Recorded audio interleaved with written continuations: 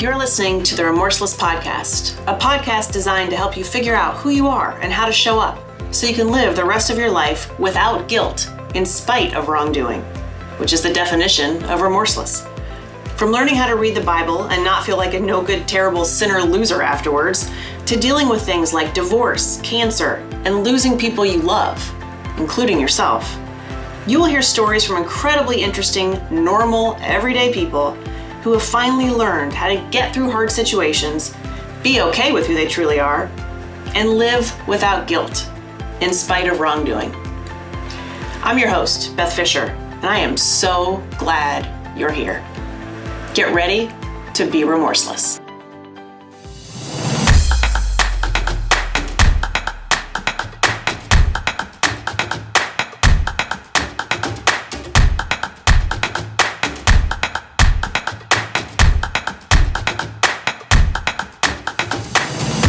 Hi, you guys, it's Beth. I am so happy that you joined us again today. And I am joined with my great friend. And I'm so excited for you guys to hear how we met. Like, it's just always this journey, right? About how people come in and out of our lives and God's providence. And you guys will sometimes hear me refer to it as Kevin Bacon's 6th degree of separation. But oh, yeah, I always just love it. I always love people to come into my life and I say, tell me more about you. So Kinita and I will talk to you about how we met here in a little bit. But my guest today is Kinita. You told me how to say it. It's Scripsma. Scripsma. Kinita Scripsma.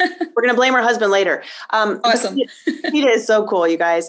Born in India, and she has lived cross-culturally since the age of 5, since she was wee little, between Canada and the U.S. And so has just a ton of business experience and small business and nonprofits and, volunteering in various organizations. But her heart, this is, I think, what really captured me when I met her, and true passion is basically just to pour into the lives of women, just like you and me. And she's a published author and an international speaker. And all of this led her to, on her journey, open a global consulting firm where she talks specifically about diversity and equity and inclusion and culture. Like, what does it mean? Culture in the main and culture specifically within organizations, and just how do we interact with one another, right? And that is where my heart is, and why when I met her, I was like, oh, I got to know her a little bit more. And so Kinita also has her own podcast. We'll talk about that in a little bit too. But I read her book, you guys, right here. We're going to talk about I Am Hagar, Forgotten No More. And I forgot in the Old Testament, that was, I think, the first person God spoke to. So we're going to kind of dive into that as well and hear about Kinita's amazing journey as she shares with us all the things that got her to where she is today. So I say all the things in less than 35 minutes, right? We'll get there. It's all good. We'll talk fast. Yes, thank you. Thank you for joining us today. I'm like really, really happy you're here. So one of the things I wanted to start out with is, I alluded to it. Do you remember how you and I met and how that whole interaction, because it hasn't been that long ago. So do you remember Yes, I do. You were one of the guests on the Inforum stage when we had a Zoom call with them. And you were one of the speakers. And when we were talking and you were on break, I quickly chatted with you on the side, and the rest is history. We're 2 wonderful Enneagram 8s. And here we are. Yeah. And that was the funniest thing. And you just had this smile on your face the whole time, because I'm sure we're all like zoomed out by now, but I could just see you amidst, all of the Brady Bunch sort of squares. And I just thought, I like her energy. It's weird that you can actually feel energy, even like through a screen and just through just the way that people are paying attention and interacting, nonverbals, right? Yeah. But then you reached out and we shared some things offline. And so we are both definitely Enneagram 8. So heart for social justice, a heart for inclusion, a heart for the world. So a heart for Jesus. We can't forget that. That's absolutely crucial. The top. Yeah, for sure. Yeah. Can you tell us about your journey? How would you say God made you like that from a young age, or did you always just sort of have this heart and penchant for other people, or what did that look like growing up for you? How did you relate to the world and know that this is kind of your calling? Thank you. I appreciate the invitation here today. Thank you so much for asking that question. It's been something that's been really near and dear to my heart, I think, over the years, especially when I do this cultural work and meet other people and step into their stories. It definitely makes me always remember mine. And so my family moved to Canada when I was 5. And so for a lot of folks in my life, they have thought for years that I was adopted. And so let's just shut that down right now. I was not adopted. I was moved with my family. In the mid-70s, it was the idea to emigrate to Canada because of jobs and because of different things that were going on during that season of life. So my family moved and I went to school in all of Canada, grew up there. So, you were asking me, how did I feel growing up? Have I always been this way? I don't know that I've always been this way. I feel like the Lord has really grown me in a lot of areas and taught me more about who I need to be and living into that authentic self. And so because I really enjoy doing that now, I see very significant stepping stones along the way and chapters in my book that are in my story, rather, that have led me to this. So I think as a child, and growing up in my home, I was very opinionated. So perhaps the 8 was already developing, and very opinionated. I guess in some ways I was considered the black sheep of the family just because I had such strong opinions and ideas, and I kept thinking outside the box. I didn't want to be put in a box. And a lot of chapters in my life were about being put into a box. And so thus the fighting to get out of those boxes and try to be my own self, So that was kind of the gift I wanted to give other people in helping them feel seen and heard, and eventually encouraging them to live into their best selves as well. Mm-hmm, mm-hmm. I know. And I heard you use the analogy of, I didn't want to be put into a box. Yeah. And so it's very limiting. And, for me, it always equated. I grew up very similarly, not in Canada, and obviously not with, the same sort of structure in terms of household, but with the same inner struggles and conflicts of, wait, I have something to say about this, and I have questions, and I have opinions, and these other folks in my inner circle, whether it was on a playground or in a classroom or wherever I was in the world, I always felt like I had to kind of hide, shrink down, go into a box in order to make everybody around me feel comfortable. And I've learned the older that I've gotten, right, that is why people try and put the labels and the limiting, like, hey, if you were in this box, then I'm comfortable. Yeah. For me, I took that into my relationship with God. Sure. I tried to say, God is just this kind of God. And well, that didn't work and still doesn't. And I'm very grateful to this day that, God operates. So did you have that experience like from a God relationship standpoint too? Yeah. And I think for me, it was more, I needed a rescue. I wanted a rescue in the sense that, I grew up in a great home. It was my parents provided for us, but it was a dysfunctional home, right? And dysfunction is defined in so many different ways. And so I say that simply to say, none of us are exempt. There is no perfect family, and we all have our challenges. So for me, I grew up in the church, kept going to church as a child, but I didn't come to have a saving relationship with Jesus Christ till I was about 14.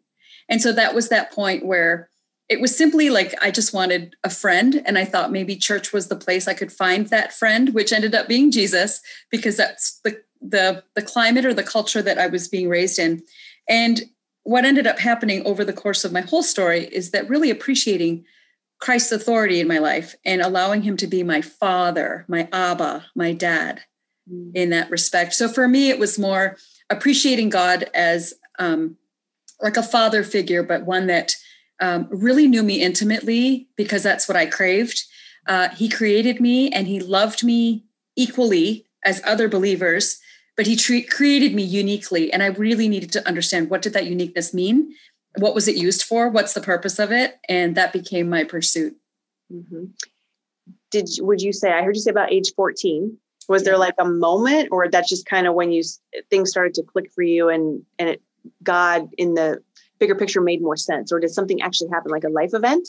Well, it wasn't, I don't know that it was a life event. And it is that moment where I make the decision with my mouth saying that I confess that Christ has died for my sin. And so that moment did happen. It wasn't, just fireworks and everything. I was at a camp on an island in New York, and very different. For those who know me, I'm not a huge fan of camping. So, but I was that well. And I was like, wait, Kinita, you were camping? What? Yeah, no, just for a minute. No, okay. But it was cool because it was a 3.5-week leadership development camp. And that's where I met Jesus for the first time, really intimately. And that was really powerful for me, that moment. But what came after that over the course of the next several years, and the process by which God started to grow me and shape me and mold me to be who he wants me to be, felt a little bit more engaging and realizing the need for a savior. And I say that because that moment is really important, but what God has done in my story and who he has showed himself to be is so much more dramatic and so much more incredible. And a few years ago, I went with a friend to visit that camp. So I decided to go back to the chapel where it all happened And I sat in the same spot in that chapel. And I was a little bit dismayed because I thought, well, isn't this supposed to feel incredible? And I sat and I prayed and I just talked with God in that space. And what was really beautiful was he was showing me all the ways that he had shown up since that moment at 14. And at this point in the story, I think I was into my 40s when I went and sat back in that seat, right? So it was so beautiful. It was so profound. And I was ready for the next leg of the journey and ready for what God was going to continue to show me and grow me in. Yeah. So it was like the highlights reel, right? You just had like this moment of it sort of all came together and you just saw them. Yeah. This is how I know too. We were completely like almost two peas in a pod here because I think it was like 3 years ago, maybe 2 years ago.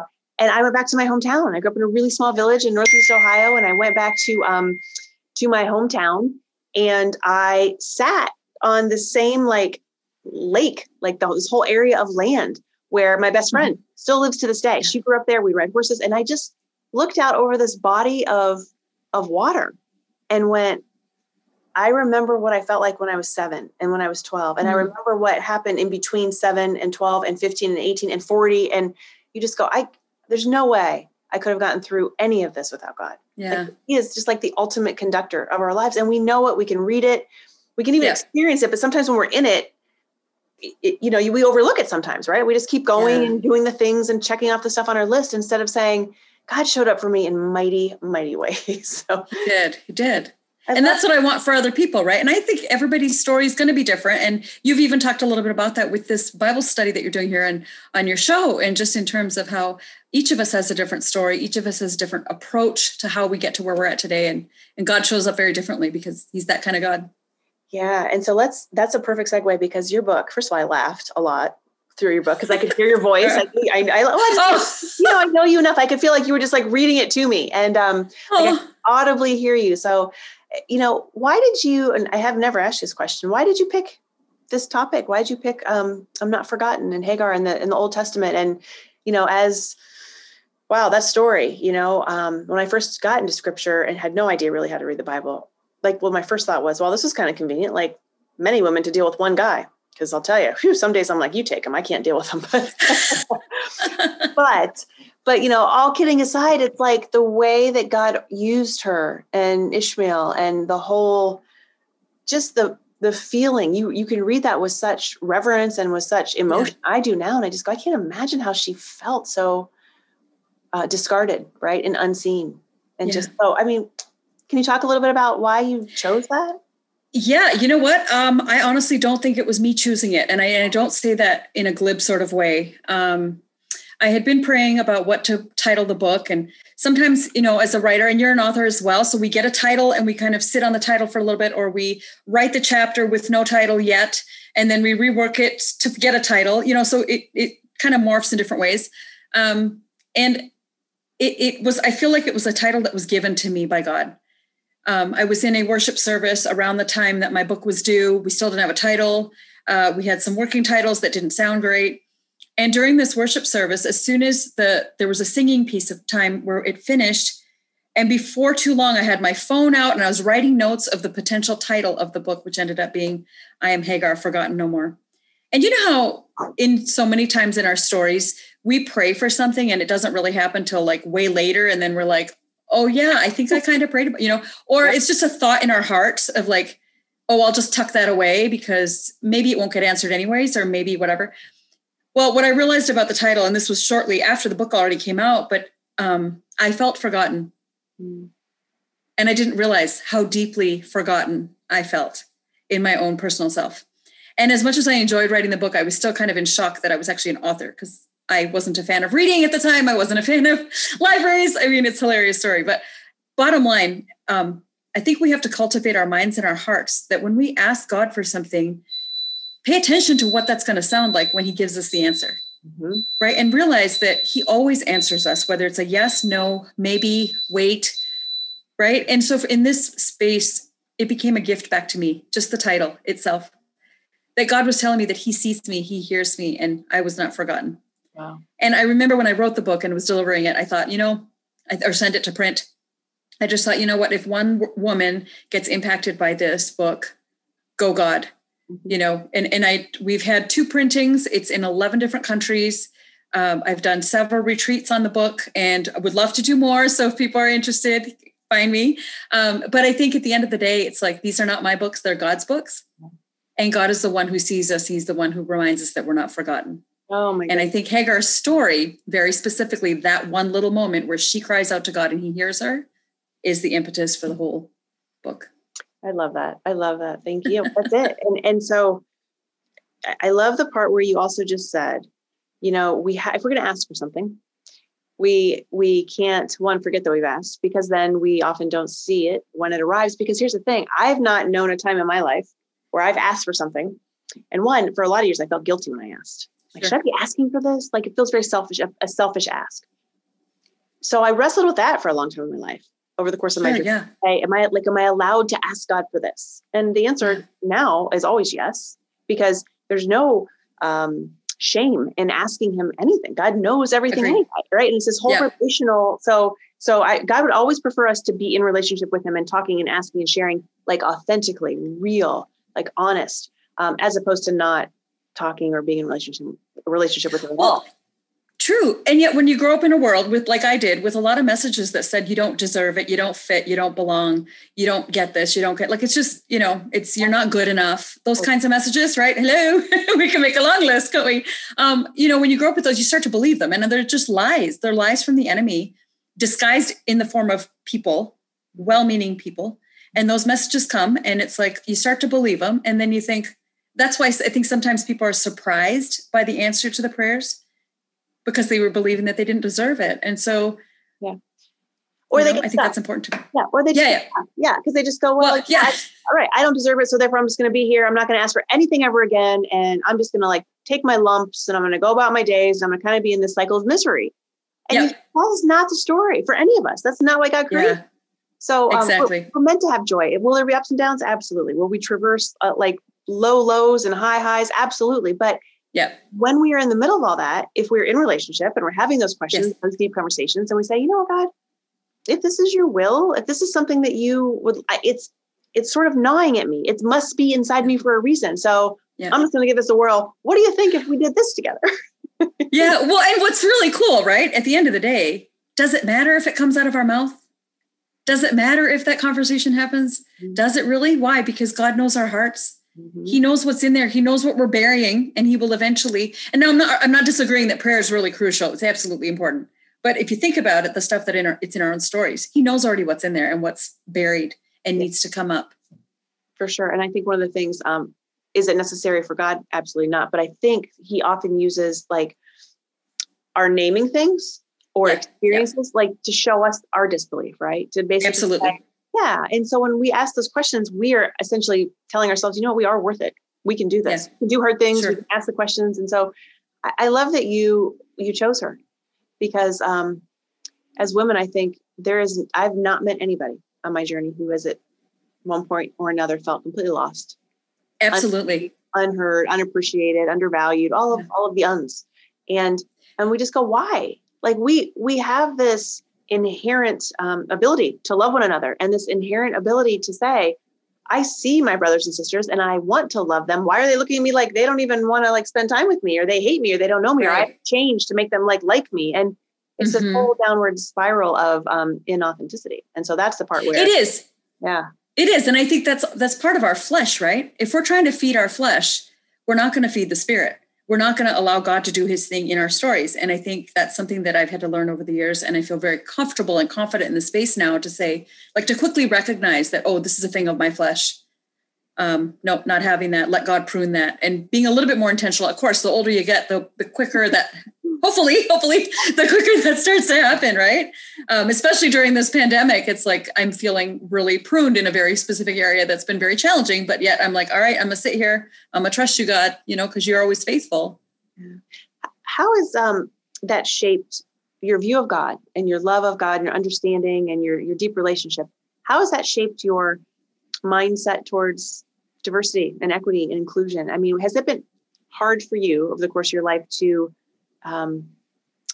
maybe have people in your life say, this is the one religion, or this is the one doctrine, or this is the one way? I mean, and knowing that you are sitting across the table from somebody at lunch, right? And this is like your friends and you love this person and they're engaging, and they're a loving human. Do you struggle with that? And like, how do you just reconcile the whole topic of diversity and equity inclusion in your overall everyday being? And then parenthetically, like how that kind of rolls into religion. I know a lot of questions in there, but do you know my underlying sort of like, is it hard to do that, to love everybody when there are so many differences? Yeah, I think that's a great question. And I'm not saying, yes, it's hard to love everybody when there's so many differences, because as a follower of Christ, it has to be part of our way of doing life is to love each other. I mean, that's what it says in God's word, right? Love your neighbor as yourself. And I think at the end of the day, my role is to love God and then love others. What that's going to look like is going to be different for each of us based on how we're wired, what's going on in our story. I think to say I haven't experienced racism would be a lie. That has been a part of my story, but more specifically, culturalism, right? I mean, I don't have an Indian accent, but I'm very Indian. And so some people get a free pass in my story, or they think they do because I don't have an accent. So they're just going to assume different things about me, which is not fair, right? Because I am very Indian. And so really looking at it from a cultural standpoint and not just the diversity, because the cultural stuff impacts inclusion a lot more effectively than it does the diversity. Let me break it down real briefly. So diversity and inclusion is often what we say, or we'll say diversity, equity, and inclusion, right? The DE and I.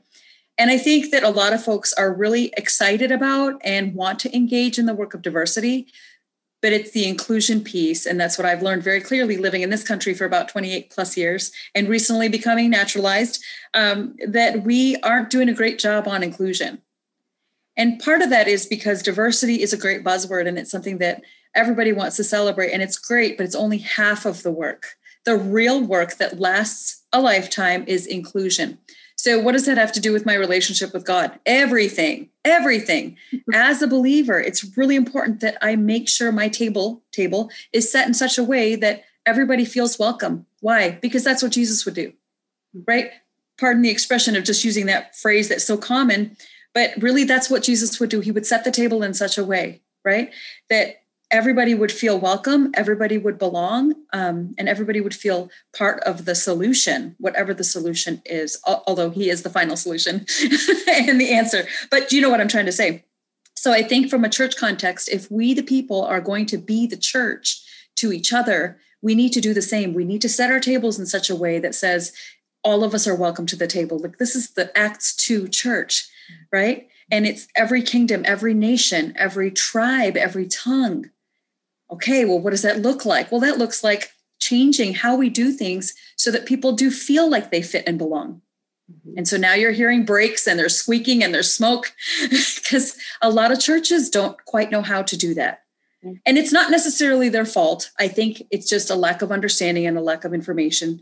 And so are we doing what we need to do to help folks fit and belong? And that's where my passion started to really grow, because somebody that did not grow in the denomination that we're part of currently have had to work really hard to feel like I fit and belong. And it's been a struggle. And a lot of it boils down to my cultural bent that I bring to the table. And so that's the passion I bring to my work, to help folks understand how to fit and belong on both sides of the color spectrum. Yeah. Wow, Kinita. I'm just like, I know there's a lot there. No, not like, wow, there's a lot there. Just wow, my heart. Every time I hear you speak, I want to live in your world all the time, because that is the world that I think we all seek and don't know how to effectively go about doing it. Like you said, that's the harder piece of it, is how do we make everybody feel like they matter and they are included. And, my story has been the church was the place that, like you said, you just wanted to have a friend. You went to church because you thought you'd have friends. I went to church because I thought, wow, there are loving people there. And in many churches there are. My experience there are, absolutely. For sure. And my experience was I still didn't feel very welcomed. I still felt like an outsider. And so that is when I started to get off my own sort of godly relational track and say, I don't know, because my young mind was equating the way that people inside the four walls of the church were treating me like, well, this must be how God sees me too. If they don't like me, if I don't belong in their world next to them on a pew because they're looking at me and judging, whatever, what's going on, whatever I even just perceived. It may not have actually been true. My young brain didn't know how to fit in. But I carried that exactly into my relationship with God. And I thought to myself, I'm never going to be good enough to be in God's arms. I'm never going to be good enough to be forgiven or loved or seen. And he's just going to like throw me in the pits of the fire. Yep. And that's not the God that we serve. Absolutely not. Right. No. It's, you know, the word that we use very clearly is assimilation, right? Even though that's a term for cultural and inclusion and diversity stuff, it's also within the context of our churches where we're expecting people to assimilate and become like us because we've always done it this way. And I think that's what's really hard. I think there are certain things that we need structure, we need good theology, we need sound theology. But when it's relationships and when it's people coming in with different gifting and different stories, right? And different pain and different struggles, different successes, it's like we have to open our arms and accept them because that's what Jesus would do for us. And so assimilation, allowing people to step into the story, but help us become more of a mosaic, you know, rather than just a melting pot. Love that image. I love that image. Thank you for those wise words. Okay. So before we transition to my last 4 questions that I always ask people. Can I just say one thing quickly about cultural stuff? I think we've organized a workshop that's a short virtual workshop that we could do, or an extended one for folks to learn how to become more part of the solution and be more culturally aware so that they know what they're bringing to the table and how they can be empowered and equipped for the road ahead. I love that. I'll put that in the show notes for sure. So people Sounds know how good. to Yes. Yeah. Because we need to know how to do that in any organization, you know, often. Yeah, absolutely. It's palpable. It's like you can feel it when you walk into a welcoming room. Yes. You know that you're in a room that sees you and wants to say, come talk to us. We want to know more about you. And then the inverse of that is true as well. When you walk into a room and people say, ugh, why is she here? Same with culture within an organizational structure. You know, when you walk into the lobby of an organization, how welcome you really are. Like I get that sense right away. And so you know that carries top down. And so I know the work that you do really helps to, I know the word is overused, but deconstruct the way that people have always done it. Why does they always do it this way? Well, I don't know. But even that, right? Not just, and now that we're in a pandemic, we're not going into churches. A lot of us are not going into the building right now. And this is not to say that those that are doing it is wrong. It's just simply a lot of us are not doing that right now. And so the challenge has been, are we still stepping into the mess with somebody else? Are we still stepping into their messy stories, or are we expecting them to come to the building and then we'll notice, right? We're all experiencing mess, and that's inclusion right there. If you're willing to step into the mess with somebody and really be part of their story and hear them, pick one person. You don't have to pick 15, pick one person, practice inclusion with them. So sorry, I can get a little passionate about that. Sorry. Don't be sorry, because I mean, you're right. Stepping into the mess. I think right now, it's your show. Most of our households are messy, right? I'm like, yes, they are. Our stories are. Yeah. Yes. But especially now in the pandemic and isolation can make us see ourselves differently. I'm like, yes, I don't have fresh air. I don't have my schedule. I don't have my external people. And we're extroverts. So where are my people? And so when I feel like penned in, I feel like I'm in that box that we talked about. I'm like, I'm like a rat in a cage. I need out a little bit. And that's oftentimes unfair, the way that we show up, like you said, in our stories, when people who are in our households or wherever we are in our sphere, they don't operate like that. So then it's like, oh my goodness, I have to be received in a way that is not what I'm feeling. Like, it's just relational dance. I did a women's event one year, and I brought up the 4-letter F word that women like, that people like. It's fine, just the word fine. I got a little raised eyebrows, and I was like, okay, moving on. It was a great event. It worked out great. My eyebrows were like, my kind of people. Well, right. And that's when you talk about like your book, and you said how the chapters wrote themselves. I know that when I was writing my book too, and I struggled because I like the 4-letter words as well. I like fine, but I also like other words as well that are also fine by me. And so, but it was interesting because I was published through a Christian publisher, and they said, you're funny, but you can't use those words. And I'm like, well, why not? Because those are my authentic words. They just roll right off the tongue. I'm Italian. I have a little bit of a temper. I don't bring people down with them. At least I didn't think that I did. Now, sure. Yeah. You know, what they said, totally. What they said to me was, look, is your goal to tell your story, or is your goal to bring people to Jesus so that women will know that they are loved and valued and have, I'm like, well, that one, of course it's that one. And so that is what I know that your heart is for. It's always been from the second that I saw you across the screen, saw each other in person. I was just like, this woman, you really do. You lift everybody in your proximity up. And you are one of the most inclusive people I've ever met. So thank you. Your spirit is shining. Oh, like it always does. Blessed to have met you as well. Thank you. This has been a treat. Yes. So last 4 questions of this show, as you guys know. Okay. Sounds good. Kinita, how do you define God? You know what? I define him as my driver of my story. I define him as having all authority in heaven and in earth. And yet he created me uniquely and he loves me equally, just like he would other believers. So he's my ride or die. Driver. Yeah, I love it. Your sojourner. So question 2, what is the most difficult decision that you've had to make so far on your journey? You know, I think I was thinking of a very specific situation, but I think in general, any decision that produces greater consequences for somebody else becomes one of the most difficult decisions in my story. And by that, we have a daughter that we adopted, and long story short, but basically God called us to reunite her with her birth mom physically a few years ago. They are doing wonderfully. She is growing and by leaps and bounds. But if you can think about that one decision that we needed to make, was really riding on, are we really listening to God? Are we really paying attention? Are we really clearly hearing him? And it was every day. I have my journal is about an inch thick in the course of those months where I was really listening. I was digging deeper in the word. I wouldn't say I was fasting, but I was, just kind of really lingering on every message that God gave me. And my husband and I were both really paying attention and listening and making decisions based on how God was leading. And he was so evident. He was so present. And yet it was one of the hardest seasons of our life because we lost a lot of friends as a result of that process. And it just became really challenging, but it was the right thing to do. And I guess at the end of the day, if I'm going to do something right with Jesus, I would rather do that and be wrong with the world than be right with the world and wrong with Jesus. Amen. I had 2 questions after that, but perhaps I think we should end the show on that. No, I'm just teasing. I actually have 2 more questions, but that is yes, and yes. Right? You would absolutely rather do the right thing with Jesus every time. So thank you for sharing that, because I can't even imagine that process of making that decision. So thank you. There may be a second book coming out on that topic, but we'll see. Yeah, as there should be. I will encourage you on the journey to do that. So thank you. I need you. Yes, I'm in. So what, my book, obviously Remorseless, Without Guilt in Spite of Wrongdoing. So was there anything that sort of left you perhaps stuck in your journey of living not fully as who you are?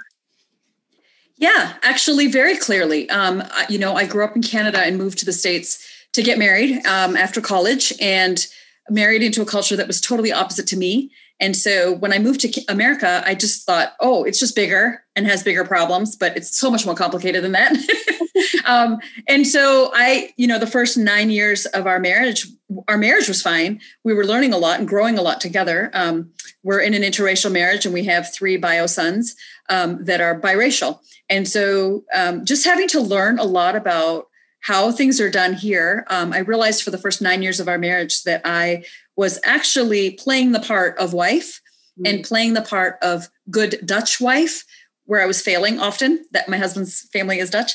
And so really realizing that not just the family, but a lot of folks around here were really sending me messages of not fitting and not belonging. And so I concurred, right? I just wanted to be accepted. I just wanted to assimilate so then I'd be appreciated or whatever.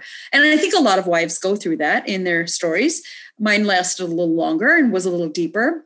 And that was around the time where I realized that I am not living authentically into who I was created to be. And that's going to stop now. And you and I both know as 8s, we're pretty determined and we make hard decisions quickly and we stick to them for the most part because that's their wiring. And so that was going to end with me, and my husband was 100% on board, and we started to make necessary changes in our family and in how we were handling things. And I was starting to blossom, and I just started to feel more free. I was cooking Indian food. I was, speaking a little bit more with the family and the kids. I was really diving deeper into my cultural bent because that was the thing that was being pushed aside. Right. And it wasn't a race issue in these relationships. It was a cultural issue. Yeah. Which when that got pushed aside, so did you. That's how you felt. Where am I in all of this? Exactly. So I love that you showed right back up and you're like, this is not fully who I was created to be. So I'm back. Yes. And I will say all of those folks have been forgiven and I've moved on because without forgiveness, you cannot move on. Yes. Right. And that's what Christ offers us as well. And so it's important that I offer it to somebody else. And at the end of the day, I think if you can't give what you don't have. And so if we don't have that sense of forgiveness that we're forgiven, it's probably harder for us to offer that up. I'm not saying situations aren't I'm not saying there are easy situations, like a forgiveness is easy. I'm saying the forgiveness needs to happen, but the healing takes time, which you and I both have talked about that. Yes. Yes. Thank you for that. Yeah, exactly right. It's like you can't love what you don't know either. So, I mean, that's why we have to actually exactly come and see each other. So yeah. Last question. What is the one authentic word that you would use today to describe yourself? When I read your question about that, I'm like, well, of course the word authentic, but apparently you're not allowed to use the same word that's in the question. Not be redundant on this show. Right. I was sat with it for a minute and I just asked the Lord to give me a word and he gave me resilient. Resilient.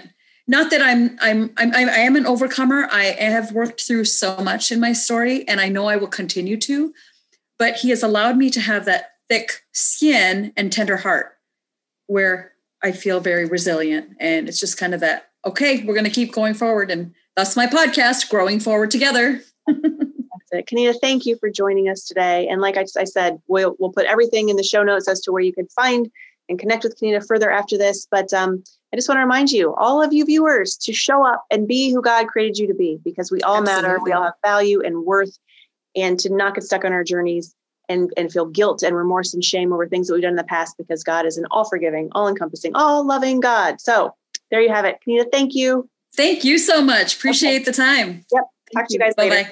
Bye-bye. Bye. Thank you so much for showing up and joining us this week on the Remorseless Podcast. If you liked what you heard, please rate it or share it with your friends, because, that would help too.